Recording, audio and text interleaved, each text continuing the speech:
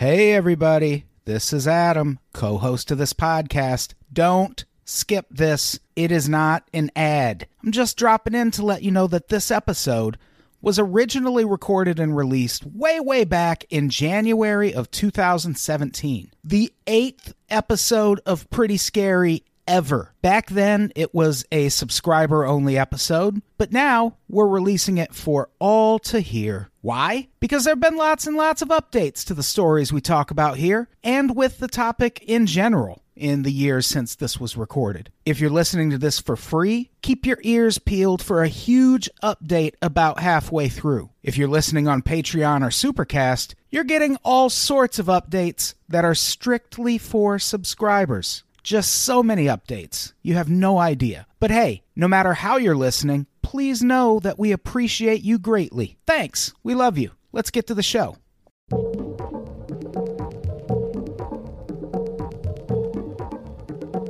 Welcome to Pretty Scary with your hosts, Caitlin Cutt, Kari Martin, and Adam Todd Brown.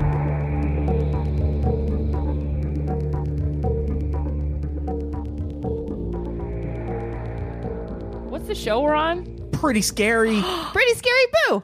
Good job. Ooh. See? I remembered this time. Yeah, I'm back at it. you're back in business. Back in the New York groove. I'm Kari Martin. I am Caitlin Cutt. And I'm Adam Todd Brown. Brr, brr, brr. Not to be confused with just Adam Brown from The Hobbit. There's a guy named Adam Brown who's Really? an actor in The Hobbit. Did not know that. Yeah, I'll kill him someday. Is that why you had the Todd? No, I've The actually... Todd. I'm going to start calling him the Todd. I've never I like that asked better. you why. I guess I've never wondered why, but now I'm wondering why. I kind of always have... I mean, once I started writing online, I went by all three names just because I have such a boring name. It makes me easier to Google. Do people, when you were younger, did people call you by your first and last name? Or was it just Adam? They would just call me Adam. Because I got Caitlin Cutt all the time. Oh. I was called that all through high school. Nobody ever just called me Caitlin. Caitlin Cutt. But your name's one of those names. It is? Like you have to say it as one word. It's alliterative. Interesting. Ooh, alliterative. Finally, an idea for a tattoo. I get called ATB a lot. Nope, not Because calling. don't call me I'm that. not calling you I don't that. need that in my life. But that's... I don't have the wardrobe to call you that. No. You know, You have to... I'd have to do a lot. Black Yeah. flies and a raised pickup truck. Yeah, I'd need some like Diane Wood haircut situation going on. Yeah, for sure. Yeah. Hey, ATB. No, I don't even want to finish it. No, I don't. like I It doesn't like sound cool. I don't like it. The weird thing is that like I remember, people used to say Caitlin never had a nickname, and I'd look at them and I'd say like, you say my first and last name. That's my nickname. Yeah. How many people are called that their first and last name all the time? That's weird. Kari Martin. Yeah, I get called that more now. Than Interesting. When I was, a kid. It's been my whole life. Very weird. I don't really care. It's fine. Yeah. This is so weird. It's so scary. So scary. So yeah, we're talking about unsolved rap murders today. I'm so excited about this. Guys, I really need to explain something. So before the show, Adam will put notes together.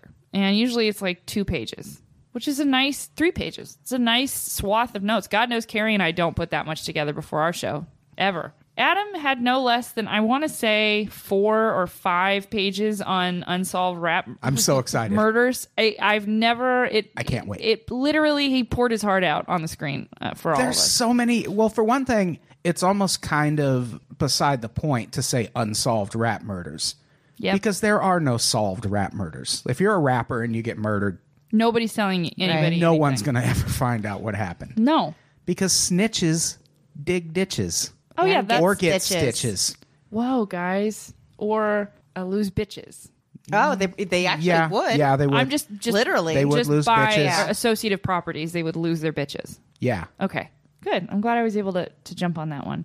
Yeah, I mean, I got to be honest. Walking into this topic, I thought I had like a really like kind of unmanicured thought about it, which is like, well, there are more missing black men than any other population in America. Yeah.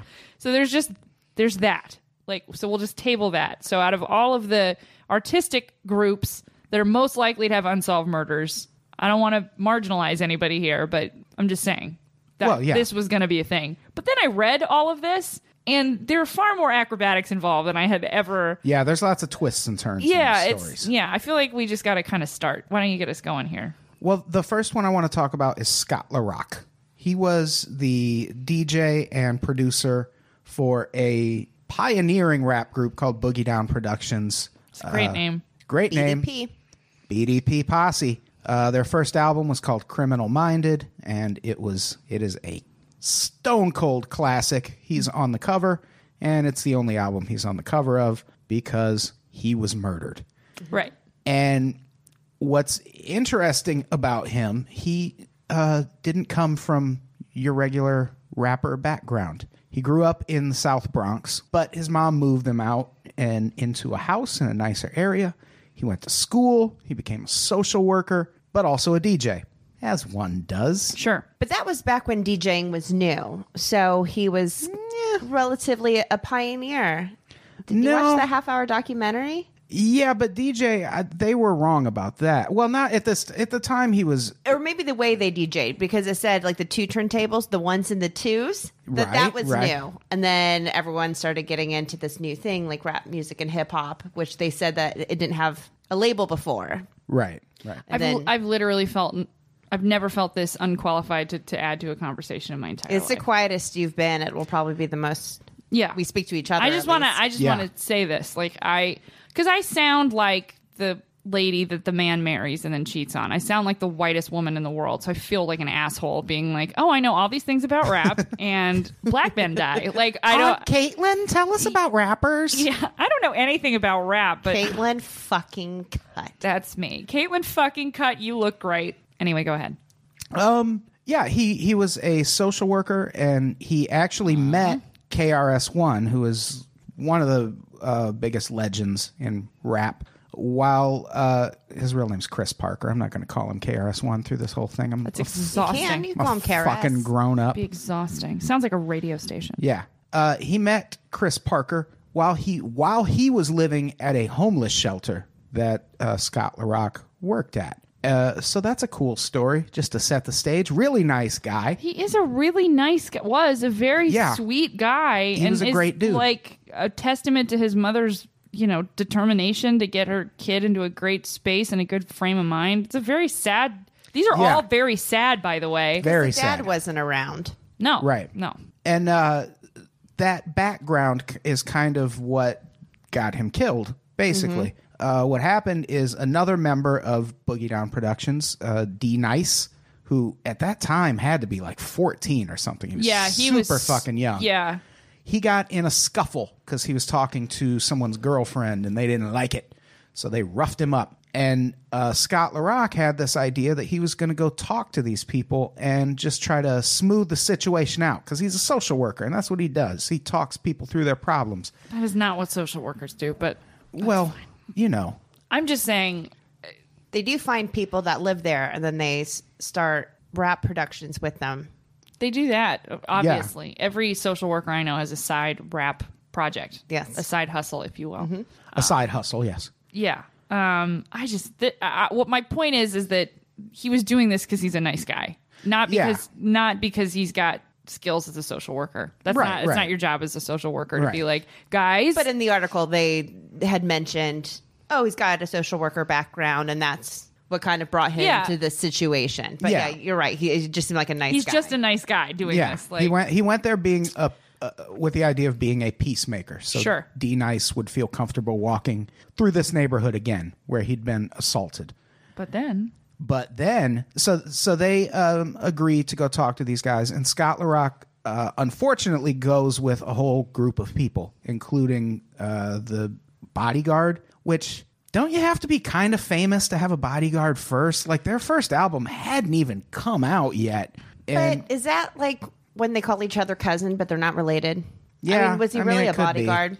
They were, however, getting ready to play Madison Square Garden in a few days. Yes. And that's why they had warned him, not like, hey, you don't need to get involved in this petty nonsense. And he did anyway. Right. But I feel like saying that he already had a bodyguard means that he probably shouldn't have gone to play conflict mediator. Right. Or So- at least don't bring your muscle with you if you're not planning a fight. I'm just saying, like, if he needed a bodyguard, it's one thing to say, like, why does he need a bodyguard? Because, I mean, that's there. That premise is there. But Yeah. he had one. So Yeah. I wouldn't casually go out and get a bodyguard. I would think be it like, was- somebody tried to kill me. Should I get a bodyguard? I think it was like he was like a general bodyguard for the group. Sure, but they not need just- it. The point is that this They, guy, for whatever Well, reason, they lived thought in the they South. needed it. Most of them lived in the South Bronx, so you Right. want some kind of I protection. still would like to see his qualifications. Yeah, and I'm sure it's not like an official bodyguard. It's not like they brought Kevin Costner. Well, they with said them. pretty much as soon It's a good as bodyguard reference, guys. The movie Whitney Now- Houston, yeah, rest yes. in peace. Kevin Costner, also rest in peace. They, Costner's Someday, not someday. and I wish you joy. dead. My name is not Susan. That was not in that movie. No, Was yours in that movie? no, but that was That was from the Whitney Houston album "I'm Your Baby Tonight." And there we go. That movie. Love you. If I Yeah, never no, hear no, that no. song again for the rest of my life, I'll be fine. Like I could Yeah. go forever with never hearing that. I It's was great one performance. of the ones who would clean the house and put it on repeat. That's insane. So they show up with this group of associates. They go to the High Bridge Homes Projects, which is where the people who assaulted D Nice were living. And they have a meeting, and it was supposed to be peaceful, but it turned into a fight right away. Clearly. But still fine. They get out of there alive. They're all leaving, going back to the Jeep. And then, I don't think I put this in the notes, but, well, not all the details, but as they're getting back into the Jeep, someone starts shooting at them from the roof of the building, which this was a 17-story building. Yeah. And they're shooting at them with a .22. Yeah, Which is almost like throwing a small rock at someone. Yeah. Like at that distance, that bullet should like the wind could blow it away. Like anything could happen. And they hit Scott LaRock in the fucking head. They were peppering bullets into the Jeep, and Scott LaRock takes 2 to the dome. But when they get to the hospital, he's still up and talking, and everyone thinks, oh, well, this is fine. No. We're going to go around the corner to this diner and wait for his surgery, and then we'll come back and he'll be fine. No. He died like an hour later. Yeah. Sad. That's Very it's sad. just a sad story. And it also sounds like a crime that should be easy to solve because you have multiple witnesses, which this is definitely going to be a running theme through all of these murders. Right. Multiple witnesses, someone, if they don't know who specifically did the shooting, they at least know the group of people involved. Yeah. And in this case, 2 people were arrested and went on trial, but nobody would testify or talk to the police, including the friends of Scott LaRock who were also shot at. No one would give any testimony that helped the police. So these 2 guys who were arrested were acquitted. It's the least that D Nice could have done. Yeah, you would think. I mean, it was because of him. If I were him, I would feel awful forever. Yes. I mean, what are the yes. chances? And then, to be honest, the people on the roof shooting were probably doing it as warning shots, trying Yeah. not to really kill somebody, knowing they didn't have a super high power rifle. And why do you show up to a gunfight in one of those Jeeps with like the pleather top? Yeah, they had Like, the fiberglass top on the right? Jeep. It's like, don't. I feel like, I mean, you just never know. I just think that it's a situation. It's so far away from the way I see things or understand things. Like I don't think that when people stand on top of a building and fire shots down to a group of people, that I think they're so jacked up on adrenaline or something else, they're not thinking about the consequences of that situation. And Yeah. and not to generalize, but you're dealing on like trauma on top of trauma on top of trauma. So these, you just do shit like that. Like people just Yeah. do things like that. And the only thing they have is to just, well, we're not going to say anything, which is what, like, that's the Yeah. rule. Like, it's, Yeah, that 'cause really is the rule. The one thing that you can't do is say anything nice about the cops or talk to the cops because and that relationship, this is the 80s in New York, right? Yeah, this is a Yes. whole other Whole other world. It's a whole other episode of this show actually, because we Yeah. could talk a lot about that. Yeah, a lot about New York in the 80s. That Yeah, I mean, so It's the sad. I would say this is the saddest one that you tossed in our direction. Yeah, this is a good guy. And he was a father. Yeah. There's a young baby. Yeah. Let's talk about Big L. Underground rap legend. Yeah, this one's really interesting. He was... Sorry, I shot 9 times in the chest and face is just one of the most brutal things I've ever read on anything in my life. This whole story is not funny. It just is rough. Really brutal. While standing on the street corner in Harlem 9 times, 1, 2, 3. I mean, Jesus. Yeah. And what's crazy, he was a legend. He was really on his way to being something pretty great. He had an album or 2 out, and his best album was on the verge of coming out. And yeah, he was shot 9 times in the chest and face while standing on a street corner in Harlem. And what was interesting was at first, everyone thought it was a case of mistaken identity because he had no known enemies. Okay. And it makes sense because it turns out that the person who everyone believes shot him was his childhood friend, a man named Gerard Woodley. And at the time this killing happened, Gerard Woodley was taken into custody, but he was released because, of course, no witnesses were willing to say anything, and there was no evidence. So for years, no one really had any idea what happened. And it eventually started coming out that these two were both members of a street crew. I don't know if they even call them gangs in New York. They were called the NFL crew, which I assure you does not stand for National Football League. They had a Super Bowl shuffle. Yeah. and so Gerard Woodley and Lamont Coleman, that's Big L's real name, were both members of the NFL crew. And according to one of the versions of the events, this murder happened because Big L participated in a murder just a few weeks earlier. And in that murder, a guy named Reggie, that he's only known as Reggie in these stories. The dude was killed. I'm sure we know his last name, but nope. In all these stories, he's just Reggie. And Reggie was allegedly killed on orders from a man named Leroy Finney, who was Lamont Coleman. God, this is like Game of Thrones. Brother. And during that crime, it was alleged that Lamont Coleman placed a gold chain around Reggie's neck and said, "Hey, man, you look really good in that," which this actually happens in The Wire. Yeah, I know. That's why I'm staring at you like this. Where Bubbles puts the red hat and he's like, take the picture. Wait, I wonder. That's oddly similar. Yeah. I'm trying to think of timing. Yeah, that would... Yeah, it would work out if they got that idea from this. My only problem was trying to think of how long ago The Wire was made. It was like mid-2000s, early 2000s, something like that. Oh, my God. 5-0. 5-0. 5-0. Yeah, he, according to this version of events, during this crime, Big L placed a necklace on Reggie's neck, and the person who shot Reggie was told that when you see someone put a gold chain around this guy's neck, that's who you're supposed to kill. That's some Godfather shit, man. It really is. Mm-hmm. And as it turned out, Reggie was a really good friend of Gerard Woodley, who is the person who ended up killing Big L. They were all friends. But he was so upset that this Leroy Finney had ordered Reggie to be killed, he wanted to kill Leroy Finney. But Leroy Finney was in jail by then, so he was like, I'll kill Big L instead. And these are all friends. You'll do. Yeah. You'll do. And it then Gerard Woodley himself was shot and killed in June of this last year. Yeah. June 2007. It's 2017, Kari. Get it right. Oh, my God, I hate you. I'm still practicing saying 2017 on my podcasts. Fucking people making So like those 6 jokes. months ago he was shot. Yeah. And Thanks, Kari. Thanks for bringing us back.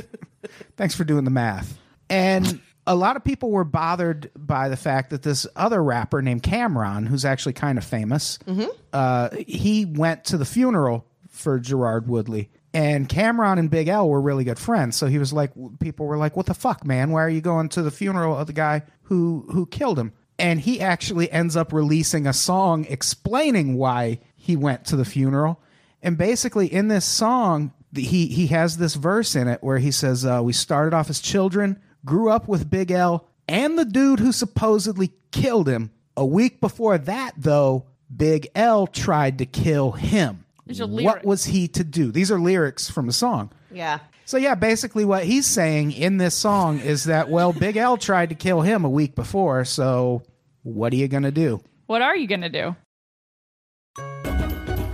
Hey, do you want to be like me and make podcasts that everyone loves? Yeah, you do. But chances are, you don't want to spend a bunch of money doing it. No worries. A solution exists. Spotify's got a platform that lets you make podcasts super easy, then distribute those podcasts everywhere, and you can even earn money doing it. All in one place for free. It's called Spotify for Podcasters, and here's how it works. Spotify for Podcasters lets you record and edit podcasts right from your phone or computer. So no matter what your setup is like, you can start creating today.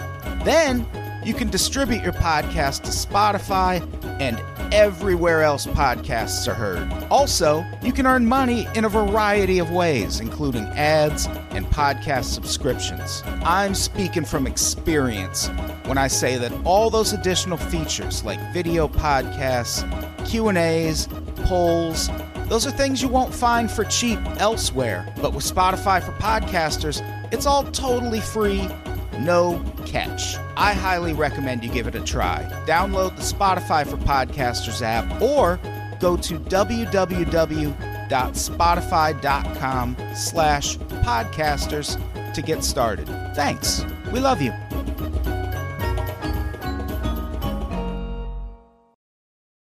Jam Master Jay is next. Jam Master Jay. Which this one is an interesting one to me because it's another one where there's tons of witnesses. There were 4 people in the room. 4 fucking people in the room in a secured building. He was in his studio in Queens, which requires you to be buzzed in. Mm-hmm.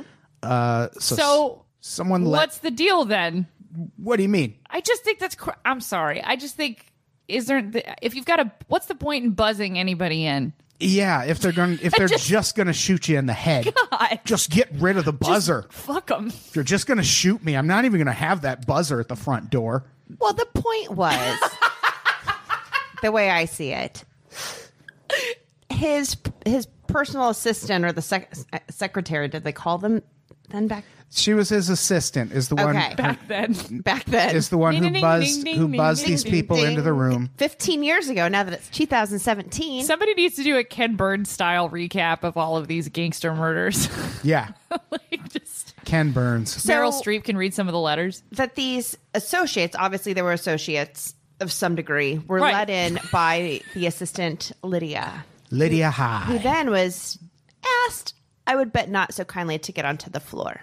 So these 4 people get buzzed in. There's a guy in the room who says he was bending down to answer his phone, so he didn't see the people or know how many people came in. He just heard footsteps. Nope.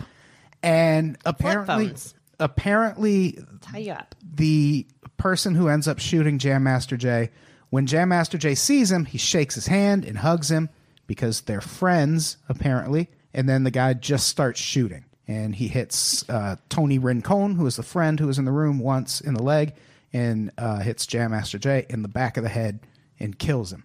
So we see a hug. Yes. We have an eyewitness account of a hug. But no eyewitness account of the person who shoots. But we also know that the person that shot him is the giver of said hug. Correct. Or they could have heard them hugging. You know how they... It's a very aggressive hug. It was definitely... It was a rap hug. It was... Yes, exactly. You know how rap hugs, you got to pound the back. Yeah, it's like, hey man, how's it going? That kind of a thing. Yeah. Like a loud embrace. Slap the back. But I just think it's weird that do you see what I'm saying? Like, this is a strange way to say I don't know who killed him, but I know who hugged him. And then that guy that hugged him. He was hugged. I know he was hugged, and I know the person that hugged him shot him, but I didn't see his face. Oh, we were all buzzed in also. Like, I don't... Yeah. Okay, so they're just not talking. Yeah. Oh, and also, whoever did the shooting, someone who was present chased them out of the building and shot at them. But still, no idea who did this shooting. No clue. So when they... I'm trying to figure out, when they were buzzed in, was it just their voice and they were like, come up, or is it like where they got to see them? No, I mean, it's 2002. Well, either way, if you're buzzing them in, you know. Well, I'm just saying, for the police, could the police have seen that film? Oh, if it was voiceover? Well, probably not. I'm assuming if there was video surveillance, they would have it. Not sure we'd now. be having this conversation. Yeah. And I think everything's covered up. Yeah, and this is Even that recording exists and it's gone. yeah. Somebody got rid of that buzzer recording. Yes. Like we said earlier, all of these murders involve several witnesses who just mysteriously saw nothing. But this is the weirdest one to me because everyone's in a small room together. Right. Somebody saw something. Well, that's what they saw, a hug. Yeah. And if you read Heard the interviews with people who live in the area, like there's the MTV did a really detailed 3-part article on this killing, which I know MTV, right? MTV.com. God, they've been trying for so long. Yeah. They had Kurt Loder forever too. They did. They really wanted to be like a legit news site. Yeah. They were trying so hard in the 90s to pivot towards that for whatever fucking reason, and then the real world ruined everything. Yeah.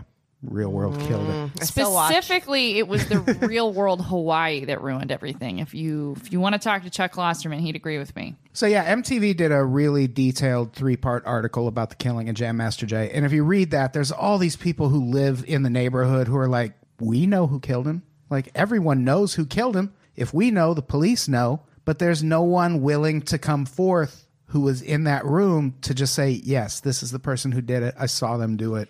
So that is singularly the missing link, then, specifically, Yeah. right? Because you can't, other than that, it's all circumstantial. Right. And what's crazy is it's all friends of his, like then- friends and associates. Some of the people suspected of killing him are Wow. friends. Like it's a really dark story. I dare say that rappers have frenemies. Well, yeah, I think that's been established here pretty firmly. I think you're right. I think you crystallized it into one statement, and I think you're accurate. Yeah. Yeah, I don't. It seems like alliances are hard, strong, and shift very quickly. Oh yeah, for sure. And this, like all of the other stories on this list, there's tons of theories, but the best one is that this killing might have been the result of a 50 Cent song. How rough is that? Yeah. Of all the rappers to die for, 50 Cent? 50 Cent. When you put it that way. Yeah, his name is 50 Cent. Yeah. Not like $1 million. Yeah. 50 Cent. That's it. That's who took me out at the end of the day. Yeah. So the shot 9 times 50 Cent, is that connected to this situation as well? It is. Okay. 50 Cent, before he was as well known as he is now, released a song called Ghetto Quran, which That's a bold name for very bold. anything. Taking on a lot of trigger words there.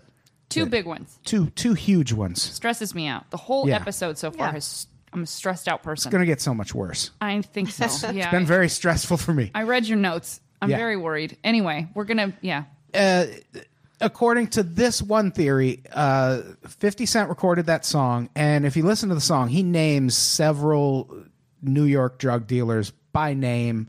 20 to 30. Yeah, 20 to 30. He talks about crazy. the things they Badass. did. Like he even goes so far as to say this guy was the business, this guy was the killer. Like Yeah, like here are the he vocations. really gives all the details. And this really famous drug kingpin from New York named Supreme, they call him.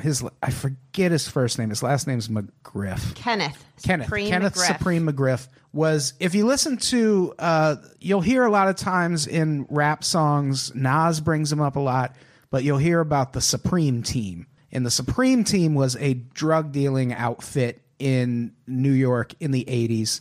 And Kenneth McGriff was the head of that organization. I And- seriously thought all those references were just to the Supremes.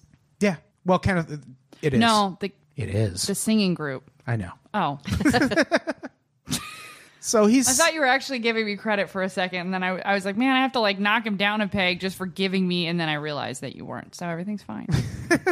I almost rented a little person once named 5 Cent. You rented a little person? Mm-hmm. How? You can do that? tinyentertainment.com. Jesus Wow. Christ. No, it's real. Yeah. I've seen the pictures of the whole. Why haven't we done a podcast on that? We can. I could probably have him come in. Can you get one of them killed so we have something to talk about? I feel like you got really attached, or he got attached to you. He Maybe got you need to attached. think of a different person to bring in on that one, unless you are looking for that step. I in like your that life. he just got so defensive. No, he was the one who was Yeah, into you me. were like, I wasn't whoa, into him. Caitlin, Okay, I want to be jeez. clear.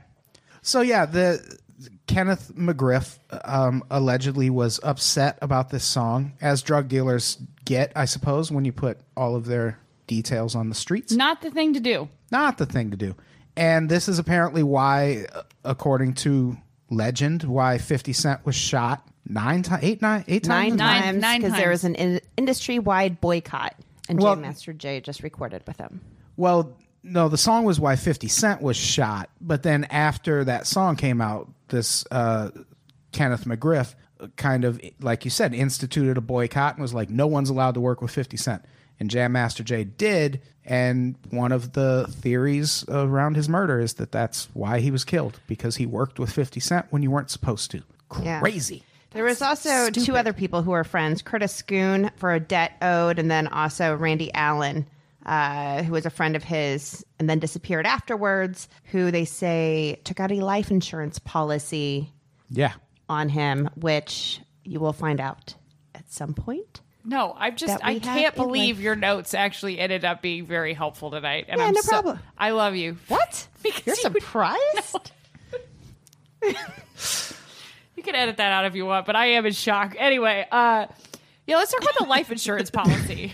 Yeah, there is one of the people who was present at the time of the shooting was a lifelong friend of Jam Master Jay, a man named Randy Allen, who was there to work on music with Jam Master Jay. Which I feel like his name sounds like a country star. Yeah, It does. I'm It not. does. I'm not feeling rap from Randy Allen. Yeah. And He he don't love you no more.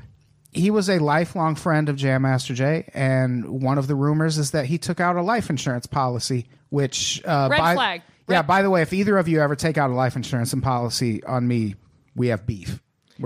That's gonna get settled. So yeah, lots of theories. That's it. But I feel like the boycott one makes sense to me. But even more so in conjunction with the life insurance policy.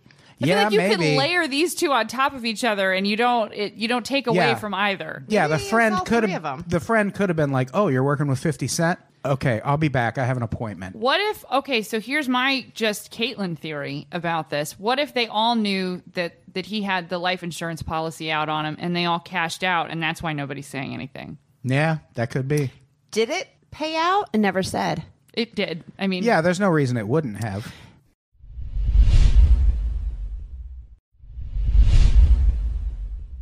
All right, time for an update.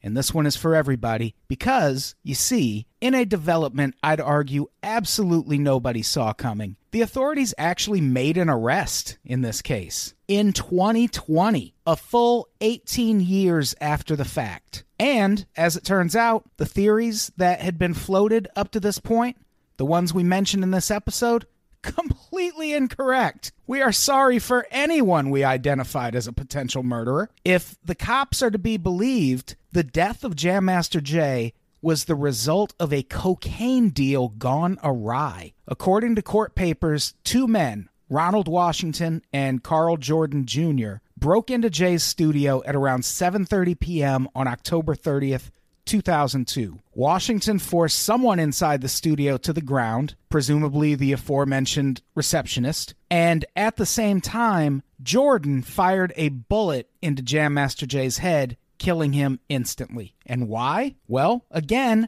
according to court documents, the allegation is that all three men were involved in a multi-kilogram multi-state narcotics transaction. In July 2002, just a few months before the murder, Jam Master Jay, real name Jason Mizell, had received 10 kilos of cocaine on consignment from a supplier in Maryland. Mizell, Washington, and Jordan were supposed to be partners in the deal, but some sort of undisclosed dispute happened, which ended with Mizell threatening to cut the other two out of the deal. And because of that, they fucking killed him. If that's all true, this is an outcome that is somehow equal parts completely shocking and not shocking at all. It's not shocking because, hey, sometimes drug deals end this way. It's a bummer, but it's a fact of life. What makes this shocking, though, is that of all the rappers and rap groups who talk so much about selling drugs in their songs, Run DMC, the group Jam Master Jay was a member of, never did. Their songs were about shoes and girls and being cool and hanging out with Aerosmith. They never rapped about this kind of thing. But also, this is kind of the only explanation that makes sense. More sense than getting murdered for working with 50 Cent. Anyway, no one's murdered Eminem or Dr. Dre yet, you know? And they super duper work with 50 Cent. There were never any reports of any cash or valuables being taken from the scene, so clearly it wasn't a robbery, so this explanation does make sense. And apparently these two have been suspects in the murder since way back when it happened. It's just that no one was willing to actually identify them to the police. That seems to have changed. A New York Times article about the arrest says 2 people have been cooperating with authorities in the case, which that raises a whole new mystery for me, because why now? What changed that made people finally want to cooperate? What changed that made the police want to start investigating this again? I hate to be cynical and or conspiratorial. I mean, I don't actually hate that. I love both of those things very much. But do you think it has anything to do with the police very seriously needing to rehab their image right now? Like, as hopeful as I am that the timing is just coincidental, I'm also reminded that police love to say stuff like, "There's no such thing as coincidences," when they're interviewed about crimes they coerced people into confessing to. So, sorry if I'm hesitant to give them the benefit of the doubt here. Also, there's a sad twist here in that most of his extended family didn't live to see this outcome. Jam Master Jay's brother died in 2018, as did his sister, and then his mom died in 2019. And the fact that Jam Master Jay had to turn to selling cocaine to stay afloat after a decades-long career that yielded multiple hit songs and albums is an unpleasant reminder that a lot of our entertainment legends entered into shady contracts that left them with nothing to show for their work. That's actually something Jay was quoted as saying to his brother shortly before he died, that he had nothing to show for all those years of work. And this is how it all ended. So it's great that this case might finally be solved, but the details have only gotten sadder over the years. Anyway, back to the show.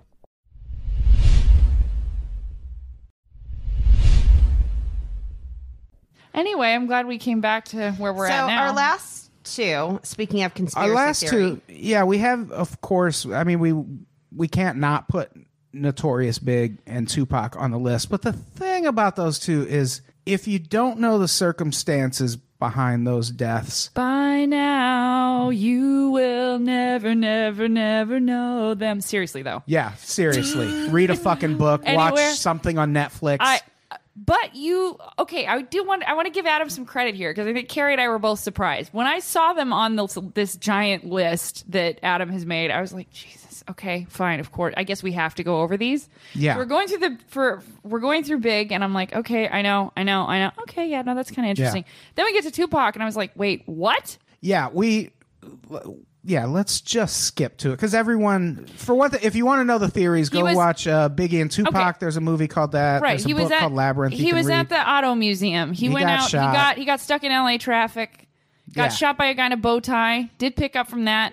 From your fabulous notes. Did not know the guy was wearing a bow tie. I'll give you that. Had no idea. I didn't know.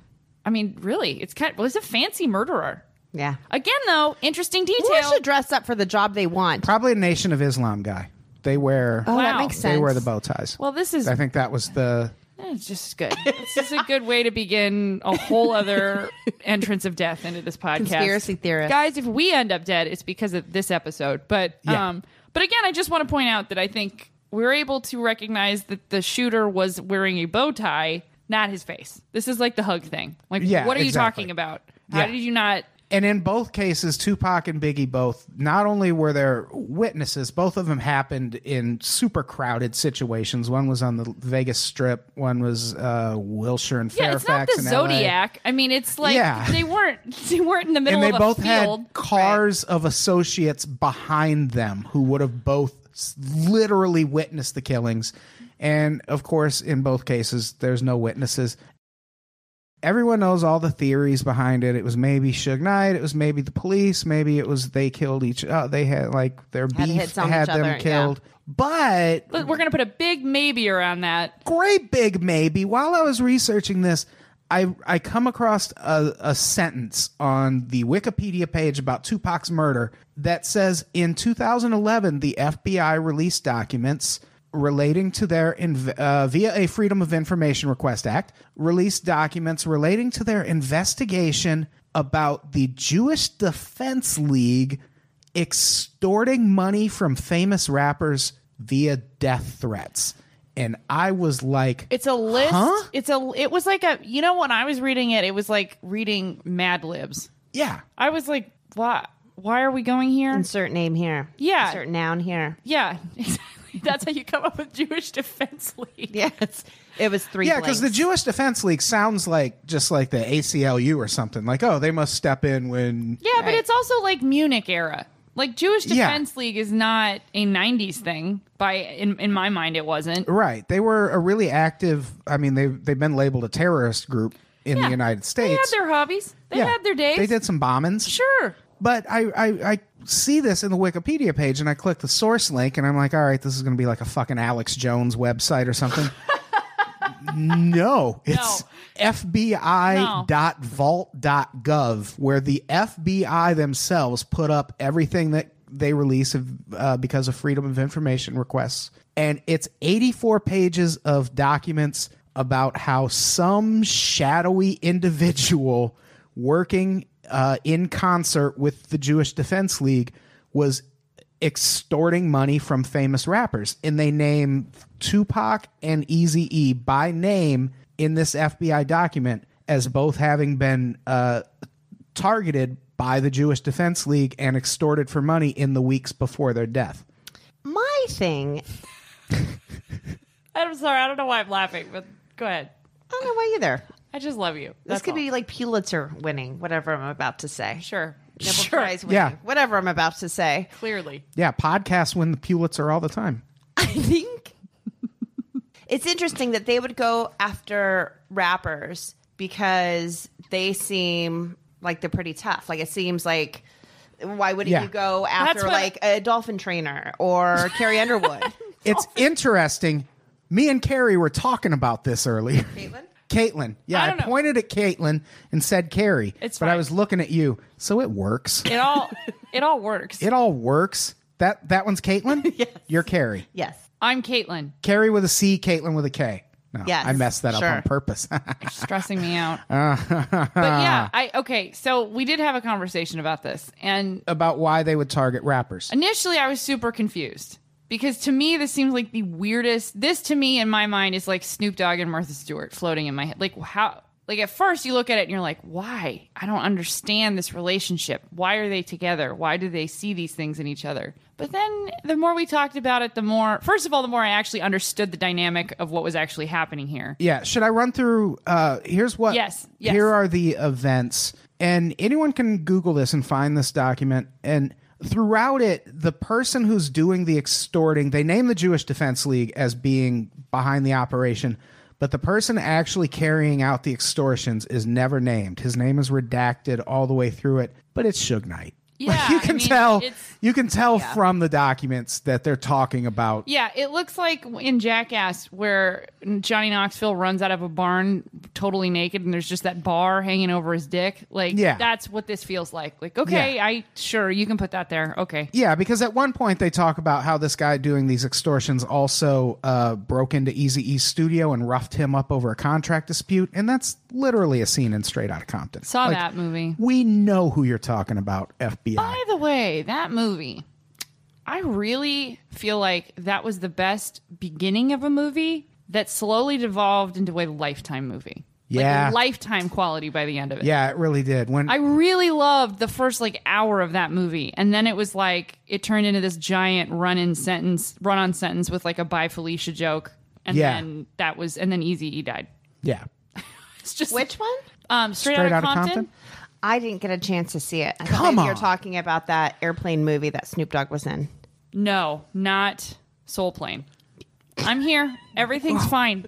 Adam, just read the FBI file. Stay please. with me. Just read the FBI file, please.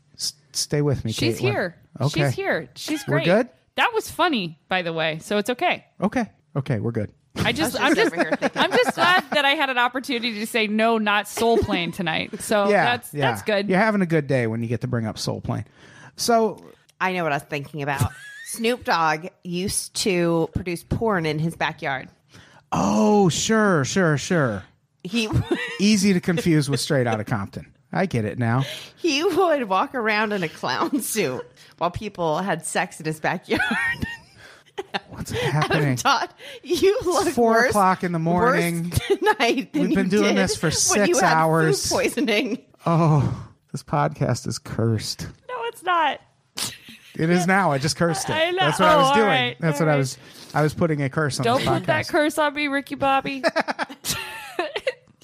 I'm just glad. I just liked every now and then when she says stuff that is what she's thinking about. She needed to get it out, and I'm with her. I'm there in that moment, and also, And there were planes in Straight Outta Compton. They flew places. They didn't get to Detroit on foot. it's just crazy to come that far and end up producing porn, or at least knowing people that produce porn in their backyard while you wear a clown suit. And now he works with Martha Stewart. That was Also producing clown porn. it's a good thing. She Yeah. could be. In Connecticut? We don't know that she's not. We don't know what happens there. A lot of square mileage. Hi, we're two non-doctors. I'm Liz Mealy. I'm Maria Shahada. We have a podcast. I don't know how we got it. Well, we're comedians. We stopped getting actual stage time, so we turned to the internet. We have a lot of questions about health. We talk about what we want to know more about, and then we ask our fans to tell us if we're right. And we're very rarely right. We're never right. We've been learning a lot through Google. Our first episode is about Maria having misophonia, to me discussing dyslexia, stuff that people feel like they know a little bit about and want to know more about, to us discovering stuff neither of us knew much about, like ASMR. My mom's on the show. My mom is a veterinarian. I'm pretty sure she's going to replace us at some point. We are on the Unpops Network, They saw our potential and was like, we think someday you guys will actually have value. which is an unpopular opinion. Two non-doctors. Don't listen to us. Seriously, guys, we don't know what we're talking about. So this is from the actual FBI document, and this is apparently how the events go down. It says, during the interview, blank advised writer that, and then there's a whole paragraph blanked out, blank, blah, blah, blah, blah, blah, and others yet unidentified have been extorting money from various rap music stars via death threats. The scheme involves blank and other subjects making telephonic death threats to the rap star. Subjects then intercede by contacting the victim and offering protection for a fee. The victim and their family are taken to a safe haven, So weird. usually a private estate, and are protected by gun-toting bodyguards associated with the Jewish Defense League. Like you do. Of course. The subjects convince the victim they have worked a deal out with the persons making the death threats, and the threats cease. The victim then pays the subjects for the protection services rendered and resume their normal lifestyle with no fear of further death threats. And that's the kind of thing, like Randy Quaid. Yeah. I was going Randy to say, Quaid. something similar happened to him, right? Well, he said He said, Randy Quaid says there is a group that follows around entertainers and threatens them and extorts money from them. And everyone was like, okay, Randy Quaid. And now here's the FBI saying, yeah, it happened to Tupac. That's way different. back. Honestly, I think, okay, so you're this mysterious extortionist group, the Jewish Defense League. Right. And you go, hey, we need some extra cash. How do we do this? So, like, how do you pick? I mean, you'd have to pick someone like Randy Quaid or people that are used to not talking Right. and have stuff that they don't want said about them officially. Right. So basically, it's like you wait around long enough, get enough dirt on them, which in their case wouldn't be that hard, I guess. Yeah, it wouldn't take that long. On Randy Quaid, you know, he seemed like a really buttoned up guy, so I'm assuming that would be a really hard. But not at the top of his game, like Tupac or Eazy-E were. And it seems like a completely different demographic, but... it is. Yeah. I mean, it Yeah. really It is a slightly different demographic. But if Slightly. I mean, Randy Quaid was in huge movies. I mean, he was in Independence Day and Christmas Vacation. I mean, he was in a lot of the National Lampoon movies. The guy had dough, I mean, for sure. So I think you just have to pick somebody who you know won't speak and has enough that they want covered up for that to work. But Right. he did speak. He did speak. Yeah, but And look what happened to him. Lives in Canada. Well, he's been... I think he's back here now. I think he was barred from going to Canada eventually. They kicked him Even out. they Canada didn't was want him? like, look, we're trying to do something nice up here. I don't know, Randy. Yeah, I don't know what's going on with Randy Quaid anymore. Why did I think he died? Probably because we read this thing about how the Jewish Defense League extorts money out of entertainers. I just think it's wild. Like, to me, this is such a weird... It's not impossible, and it's... I mean, here it's in some FBI... it's perfectly plausible. I know, but I just stand by the fact that this is... It's like not... This is weird. This is just really weird. Yeah, this is the kind of thing you hear rumors about, and you're like, no one's doing that. But people are doing it. But then you find this thing. But And we were talking earlier about how it seems like rappers would not be the prime target because rappers are tough and they have like entourages and shit. But as we've seen with all of these cases, rappers also don't talk to the police. yeah, and also... Even when their best friend has been shot and killed in front of them, they do not talk to the police. They could work on their communication skills. A little bit. A little. But Tupac also seemed like a nice guy. Yeah. Well, I mean, I think he was probably an easy guy to... Or not. I mean, maybe that's why he's dead, because he just was like, no, I'm not going to do that. I'm not going to help you do that. But yeah, sound like it would make sense to me to target rappers because, one, they don't talk to the police, and also they're going to be too embarrassed.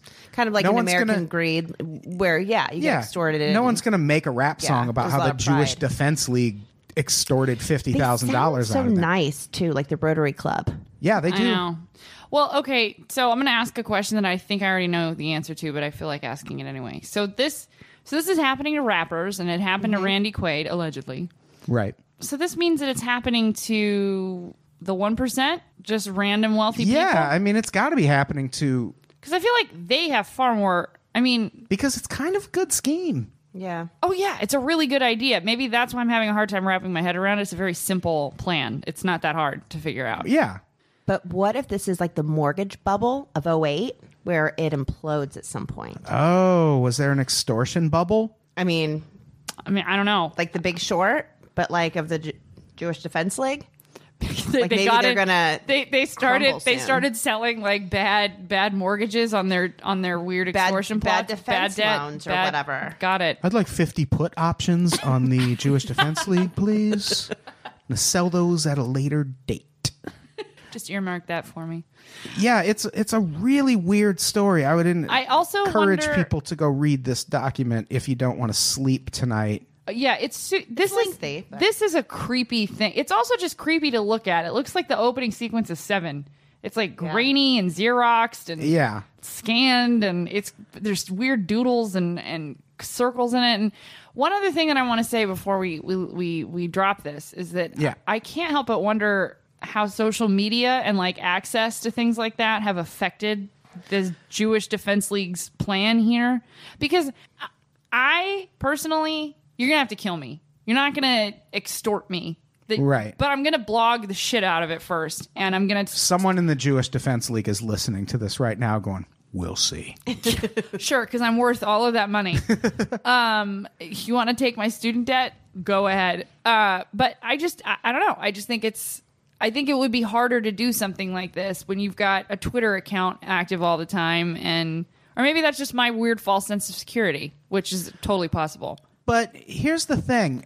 Like, this is the kind of thing you hear about. Like I said, the Randy Quaid thing. You hear about it, and you're like, okay. Well, you hear about it because a guy that looks like Randy Quaid is in a bar yelling about it. That's how you hear about shit like this. That's what that's the level that this is at. Right. And you hear about it, and you're like, yeah, whatever. You're a liar. But what about, there was the UFO expert. I swear we talked about it on the show. There was the UFO expert. Oh, yeah, the guy that like died with weird bile coming out of his mouth? Yeah, he fired off a text to his mom and said, I'm in trouble, and then just mysteriously dies with black stuff coming out of his mouth. Yeah. That guy was on social media. That guy was telling people he might be in trouble. I'm not saying you're not going to die. I'm just saying there might have been an interesting trail left behind in this case. Yeah. Because this is weird. It's super weird. Because it's not like somebody to me, this breaks out of whatever kind of fantasies we have about gang culture and takes it to a different level. This is preying on an already preyed upon mindset. So I can't imagine this lasting very long. Maybe they gave up after these guys. I don't know. Yeah, but they call it organized crime for a reason. Like, these are not gangsters. This is a crime This is like Eyes Wide Shut shit. business. Got it. Like, this is how they make their money. And, you know, it's so outside the realm of possibility to think about. But then you see this document where, like, the FBI, it's 84 pages because they investigated this for a while. They didn't just, like, get a tip and look into it and go, no, that's not true. There's details. If you get into it enough, there's, like, like, they have magazine articles in here. They were really researching this, and they black out the name of the person involved, but it seems like it was Suge Knight. And it's just so creepy. If we're going to talk about frenemies, I also just want to touch on very briefly the fact that Sean Combs did not come up once in this, and him and Diddy used to be super tight. And Sean Combs and Diddy, they're the same person. I mean, Biggie. Oh, I'm going to be honest. I didn't catch it when she said that. I thought she was talking about Biggie. Yeah, sorry. I was with you. I was so in it with you that I didn't even notice you said that. Yeah, that. Well, he does. We didn't talk about the various theories around Tupac and Notorious Big, but he is mentioned in some. I brought him up only because I thought that P. Diddy and Biggie were as tight as Suge and Tupac, and then you suppose that possibly they were not. Yeah, I don't think there is a Suge and controversy. Yeah, I don't think Suge and Tupac were like that. That's one of the. Like they were boys. Yeah, they were. I don't think Suge Knight is close with any living creature. I think Suge Knight's a sociopath. Yeah, like I think he's a murderer, like a bad guy. He's a bad guy. He's a baddie that we can't kill. And the main, like, that's one of the things that comes up a lot when they talk about Tupac's death is that he wanted to leave Death Row Records. He wasn't happy. And, you know, Tupac made more albums after he died than he did when he was alive. Yeah, so exactly. That is definitely motive for Suge Knight to step in and have him killed, because he also knew Tupac just recorded relentlessly and had this huge catalog of unreleased music. Yeah, where was that going to go? Yeah, that if Tupac leaves, he's taking that with him. If Tupac dies on Death Row Records, then Suge Knight can just put out Tupac albums forever. So that's motive to extort him. Well, that would be motive to have him. I know. Look, that's enough to just be like, you're going to die. I understand that part. I've seen all the gangster movies, but... The extortion is just money. Like, that's always your motive. Tupac, though, wrote a lot while he was in prison. So what the smart money would have been is to, like, plant cocaine or something, like, under his spare tire in his car and then call the cops on him. Yeah. That's how you really get good art out of an artist, is you put them in a confined space. That's how you do it. Adam knows that that's the case, because that's where we are. We are in a confined space. That smells like chicken pot pie now. Yeah. Nose like a bloodhound. Yeah, we should... I wrote that down. We should wrap this up so I can eat. Okay. Yes, I just want to officially go on the record and say that I did not discover this weird FBI document that Adam did. It's on the internet. I didn't discover it. All of you guys, but seriously, if you want a creepy read, you should totally check this document out, because it says crazy shit for pages and pages and pages. Pages and pages. Yeah, there's a part where whoever this shadowy extortionist is just walks up to a woman at a club and says, "Don't you know who I am? I'm with the Jewish Defense League," which would mean nothing to me before I read this document. Now I'm terrified. I'd be like, what, you're a 70s terrorist? Get the fuck out of here, Carlos the Jackal. Yeah, what's with your bell bottoms? Back off. Where's Eric Bana, though? I'm into that. Yeah, why are you smoking in here? That's not allowed. Why? Yeah, Eric Bana. Why are you showing me all of that chest hair? It's weird. Yeah. Don't do that. Nice medallion, dude. Nice afro, man. But apparently that's not it. Apparently the Jewish Defense League is very alive and well. And very contemporary, although I'm sure there's a pinky ring involved. Oh, yeah, for sure. Still. At least well into the 90s, extorting famous rappers for money. We've traced it all the way up to 1997. Yeah. I'm proud of us. I would just like to say that for the East Coast, West Coast wars, Adam and I are proudly from the Midwest. Yeah. So we have no allegiance. You're Sweden in this, is what I'm hearing. Okay, well. We are... Sweden or Switzerland? Switzerland. You're Switzerland. Also Sweden. Also Sweden. I don't What do see they them do? I don't see them in a lot of They're things. not winning wars. I'm definitely West Coast. It is what it is. Yeah. That was Caitlin Cutt. They don't need me. Don't worry. Nobody wants me on their team, even in dodgeball. Those wars are over anyway. They're over. All right, we did it. We talked about unsolved rap murders. We did it. This was a fun episode. And both versions of it. Risked life and limb getting here. We risked life and limb. The amount of times that Adam Todd looked exasperated with us. Pot pies were Specifically made. me. Pot pies. We stopped recording and had to start recording again. We may or may not be killed because of this episode. Oh, we will. Can you imagine for this? That'd be like killed because of somebody with a name like 50 Cent. That'd be as disappointing. Yeah, that'd be very disappointing. All right. Oh, well. All right. We should get out of here.